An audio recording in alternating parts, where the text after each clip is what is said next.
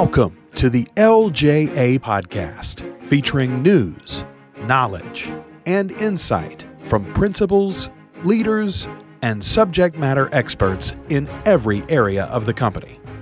LJA is an employee-owned, award-winning civil design firm offering over 300 services with 43 offices in Texas, Oklahoma, Tennessee, Georgia, and Florida. We build civilization. Listen to the LJA Podcast to learn why. Hey folks, and welcome to another episode of the LJA Podcast. I'm your host, Randy Wilburn, and man, I am just motoring through these episodes, sitting here in the Houston office, downtown. Well, not downtown, but well, you know where I am, in the main headquarters, and just excited to be talking with everybody. I just had a wonderful conversation with James Ross, the president, and now I'm sitting down with Chris Mundy. Chris is vice president in the transportation department, and Chris, I really appreciate you taking time to sit down with us today and have a conversation. How are you doing? I'm doing great. Good. Thanks for having me, Randy. Absolutely. Absolutely. So, you know, we do this every time, and this is not going to be any different, but I certainly would love for you to kind of share with the LJA audience a little bit about your superhero origin story. You can go back to 5, or you can go back to 15, or you can go back to college. It's up to you. Okay. But I would love for you just to kind of tell us a little bit more about you, because you shared something with me that I did not know. And I thought that was really interesting. So I'll give you the floor. Yeah, well, I think my story is probably a little bit different than most here. I actually grew up in Maine. So it's, you know, way up on the north. Some people wonder if it's a foreign country, but it is actually part of the U.S. But I grew up there, and I actually went to college at the University of Maine. And it was a great place to grow up. But I always kind of knew I was looking to go somewhere else. We did a lot of traveling as a kid, and we just drove everywhere. And so I started to kind of get a feel for just following roadways and following, you know, just different infrastructure throughout the country, and just drew a real interest to it. And so I went to school for civil engineering, kind of drawing on that background. And ultimately, you know, I was looking for a place to go. I had spent some time in Boston. It was a little too dense for me, just kind of looking for somewhere that was maybe a little bit better fit, and had a sister that was here in Houston. So I decided, hey, let's give Houston a shot. Kind of just woke up and felt like that was where I wanted to go. So really started looking at companies in Houston, and came across LJA and a few others. And so I set up an interview. I was able to got the opportunity to interview with LJA. And this was back in about 2003, 2004 timeframe. I graduated in 2004 and came down and just, there was something about LJA. It was definitely my number one place to come to, but it was something about you just felt like a company that was going to grow. It's kind of funny looking back on it. Never really expected it to grow the way it has, but definitely something that, you know, it just felt right. So I was really happy when I did get the offer letter, went ahead and signed it, and the rest was history. I came on down and got to practice in transportation, which was where I was starting to kind of lean towards. And I've loved it. It's been great. So you're saying the leadership of LJA has your sister to thank for the fact that you're here. Yeah. Yeah.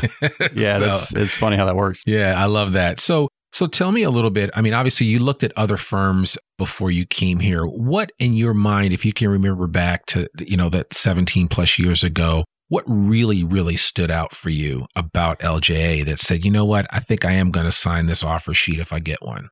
It was, I think the culture kind of, you know, it kind of was shining through a little bit. I mean, you could tell it was kind of a laid back atmosphere, especially back then. And but at the same time, you could tell people were working hard.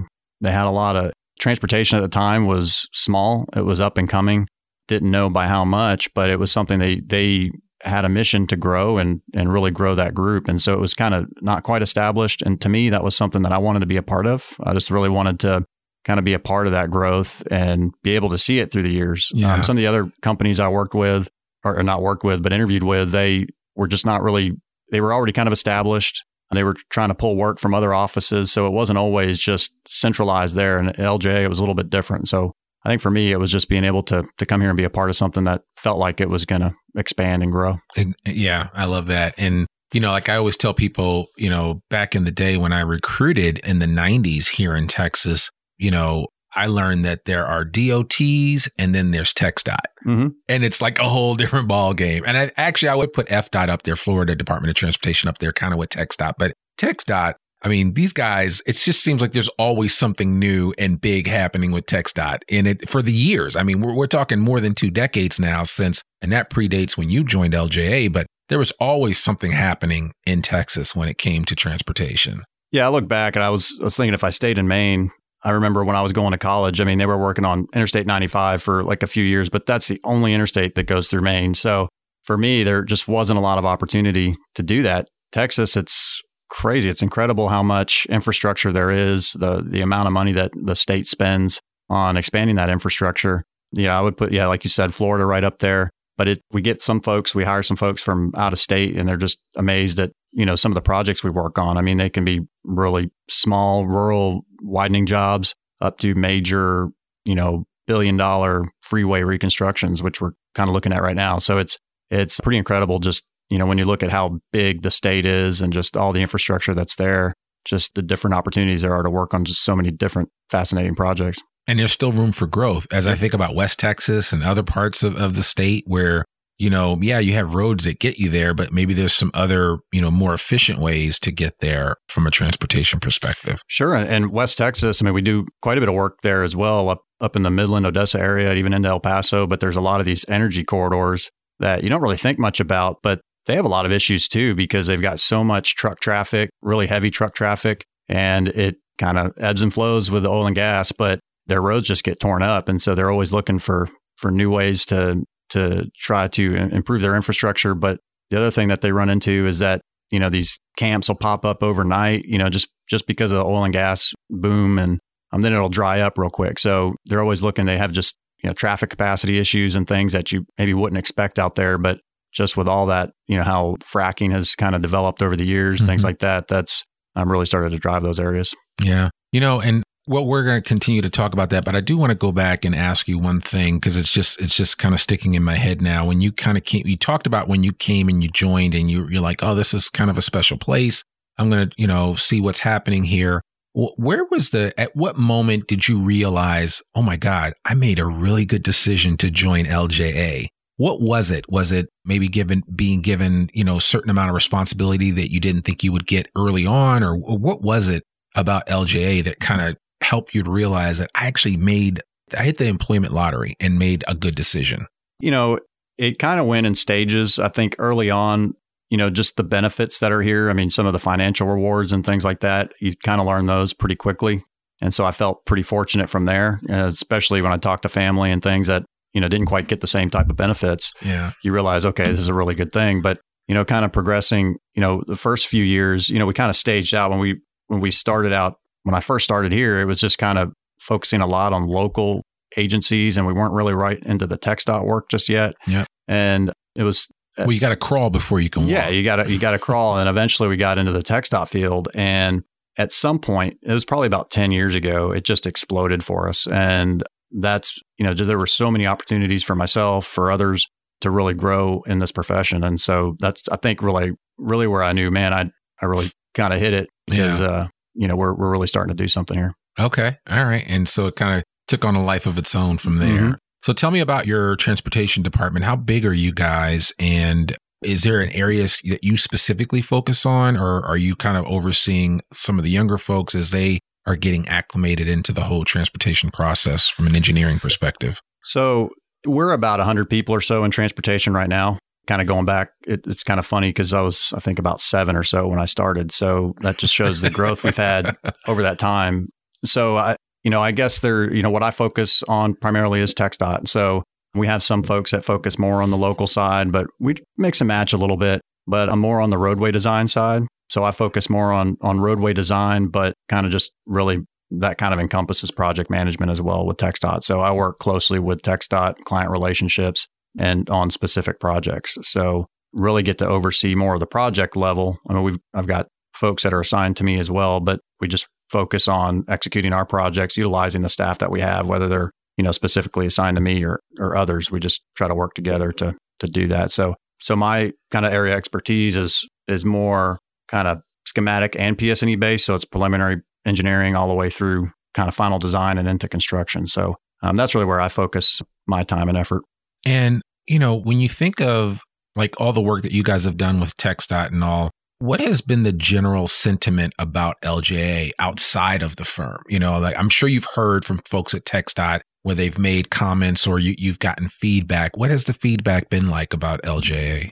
Well, here's an example. I had won a contract with TxDOT about 5 years ago, and one of my first assignments was with the Bryan district, so out towards Bryan College Station. Mm-hmm. And so I had met with them kind of in a kickoff meeting on a project, and as we're leaving, and they're like, well, we're expecting good things because we've heard a lot of really good things about LJA. So we spend a lot on our reputation as far as, not really trying to promote ourselves. We try to do that just through doing good work. And so, even as big as Texas is, word travels pretty fast. And so we've gotten a lot of that feedback kind of throughout. And so we kind of just pride ourselves on getting repeat work. That's something we always want to focus on. It's important to us.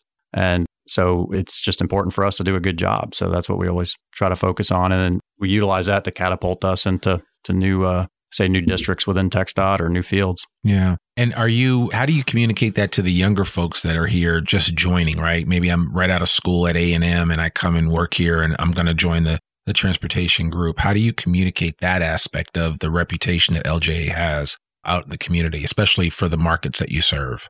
A lot of times when I'll meet with a new graduate when we interview, I think one thing that helps to speak to that is the volume of work that we have and the variety of work that we have and what we've been awarded. Because I know a lot of times when you speak to other firms, they just don't have that. And so when I can sit there and show them plans and go through projects that we have been working on and that they could be involved in, that right there kind of shows them hey, I'm really, getting into something real. Here. Yeah. There's a lot of different opportunities here. And then, I've heard feedback from some as well. I mean, I think our reputation is starting to grow within the classroom, at Texas A&M in particular, where a lot of folks, there's a little bit of a buzz towards LJA. So it's starting to become a place that people want to go. That's cool. Now, have you ever gone back to the University of Maine to recruit anybody? I have not. I'm still waiting. I need to try that out here soon. Yeah, you never know. I mean, somebody may not want to endure the winters of Maine because the winters of Maine are well documented. Mm-hmm. And, let's suffice to say that it's much warmer here in December,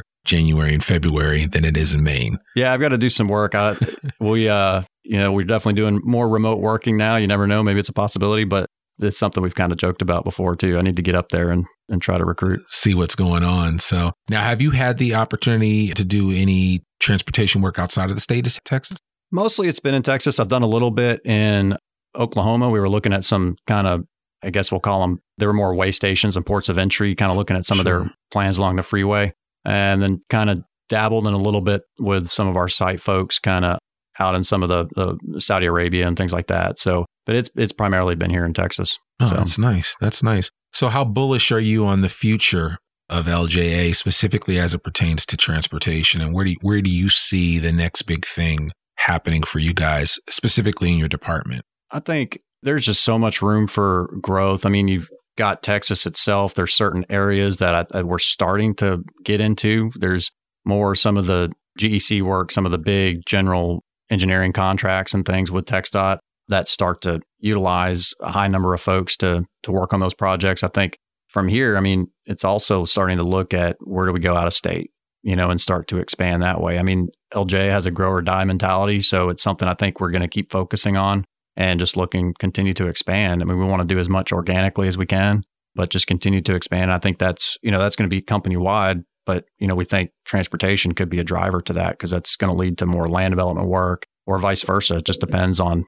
which area we get into, how we kind of get into each one. So I think we can kind of use those to build off of each other. Yeah. And, I'm wondering, I'd be curious to know what your thoughts are about unassisted driving vehicles and what the future really looks like from a pragmatic standpoint when it comes to the roads. I know sometimes I know that some roads are better than others for that actual practice, but they're saying in the next 10 years, we're going to see, unassisted driving trucks. I mean, we're seeing them now, and the same thing for cars, but from a transportation standpoint, logistically, what are some of the challenges that you face in having to design with that future in mind? Yeah, we haven't really gotten into that too much just yet. We've started to been to some seminars that have talked on that a little bit, and we did have an interview that for a TxDOT project that we won that kind of touched on that as well. And so, right now, I mean, TxDOT, their number one focus is safety. Mm-hmm. And so it's trying to make sure that they provide a facility that's wide enough. It's got wide lanes, wide shoulders, and just being able to have the technology, maybe it's at some point being able to put conduits in the ground and be able to run, some type of wiring to help kind of assist with some of that. So there's a lot of different things that are looked at, but they're not really spending the capital in it just yet. But it is something that, I've kind of heard through some of these seminars that you're looking at, maybe by 2040 or 50, which is a lot of the times we project out for some of these traffic models, it could be all autonomous vehicles. And that would be a huge game changer because you may not quite have the same number of vehicles on the road. For instance, if you have a household of 3 or 4 and you have 2 or 3 vehicles, you may be down to 1 because that vehicle can drive everybody where they need to go, all kind of almost, they can go from one spot to the next. And so it's just a whole different mentality. I have some suspicions or not sure how it's going to work politically, but it is going to be, there are going to be some challenges that we face getting in that way, but it's going to be pretty interesting. Oh yeah, I definitely think so. What are you guys working on right now that in your mind is kind of cutting edge from a transportation perspective? I don't know if from technology standpoint, if it's really cutting edge, but we're really getting into a lot more 3D animation, a lot more 3D type environment. There's a lot of different things you can do just through conflict analysis. I mean, when you take for granted what a roadway holds, you may have underground storm sewer for drainage. You may have utilities all over the place that you're not seeing, up above. I mean, we drive these roads every day and take everything for granted. You've got foundations from bridges and things like that. So we're really trying to utilize things like LiDAR. We've used ground penetrating radar in the past to try to identify certain things underground and trying to put all this together in a model that we can better identify conflicts and minimize change orders in the field. We also utilize that. It can be like a really good visual as well. So if you're communicating with the public, we do a lot of public meetings and things like that. We utilize that to illustrate really what the final product's going to look like. I've even used it, during construction. Everybody hates, dealing with construction, but sometimes we've shown some of the complicated phasing to the public also, so they have a better understanding what they're going to see when they get there. So what would you say, especially in your dealings with the public, what would you say that you learned here at LJA that really prepared you to go out and deal with community stakeholders, community leaders, maybe even some politicians, right, that play into the funding that's required to do the work that you end up designing? Sure. Yeah, I think for me, you kind of start by being more engaged in leading meetings. That kind of gets you more towards I don't know that you have to have a really strong public speaking background. I guess that just grows with you. I mean, as you're starting to conduct meetings, and sometimes you're starting to conduct meetings in front of clients as well, you start to kind of gravitate towards doing the same thing in front of maybe stakeholders. So you're talking maybe a group of 10 people and you're starting to present, maybe you're giving a presentation, or it's just a one-on-one conversation like we're doing right here. Maybe you're having a conversation with a property owner, or it could be a local official that you're just kind of working with. Sometimes it's, city public works department. So yeah, I think just getting the opportunity to grow myself and starting to, run meetings, and that's kind of the baby step in starting to grow from a public speaking background. I think it's worked well for me. And I think if we get the opportunity, I know LJ is starting to look more at training. If we get the opportunity to start, instituting more public speaking opportunities for folks, that'll just help them grow there as well. Yeah, no, absolutely. I mean, like I tell people, you just got to put the reps in. I was talking to Callie in the marketing department yesterday, and she was asking some questions about the whole interview process and podcasting, and I'm like, listen, I didn't start off like this. This took time and effort and a lot of reps to get where I'm going and to be where I am right now. And I think a lot of the young design professionals, especially those that are here at LJA, need to hear that you need to get uncomfortable, first of all, especially when it comes to public speaking. And if you've been in any of the trainings that I've done in the past here, that's one of the things that we talked about is communication is everything. And when you can communicate effectively, it opens up a lot of doors that a lot of design professionals can't go through because they're not good at communicating. And the one thing that I have seen over time is that interacting with a lot of your peers here at LJA is that you guys are pretty good communicators. Yeah, I think so. And surprisingly, dealing with the public sometimes can be one of the more rewarding parts of the job. If you do actually go through and present or explain something and help, citizens out, you kind of leave there at least feeling like you've accomplished something. I mean, the goal is to try to have, your project be acceptable to the public, because if they're unhappy about it, there's possibilities of the project being squashed. And so I think being able to communicate that information is really important. It's not just verbal, it's also graphically. I mean, you've got, if you're giving a presentation, you got to make sure that it's real clear as well. So I think being able to focus on just being organized in your communication style, and sometimes with folks, you've got to simplify it a little bit so that they get a better understanding of it. Yeah. And I think that just comes over time. Right. Again, you just have to put the reps in. So I think that's important. All right. Well, I mean, obviously you've gotten your parents to move here. All your the rest of your family for the most part is here in Houston. What's next for Chris Mundy here in the Houston area when it comes to LJA? Just want to continue to grow with the company. I mean, that's what I was here to, came here to begin with. And it's been really awesome to watch it kind of blossom. I'm just really curious to see what the next 17 years are like. I'm happy to be a little bit more part of the leadership group and be able to help start steering that a little bit more and watch it grow for, the new generations that are here at LJA as well. So definitely something I'm looking forward to. I don't plan on getting out of Houston anytime soon. So I'll be here and excited to be here.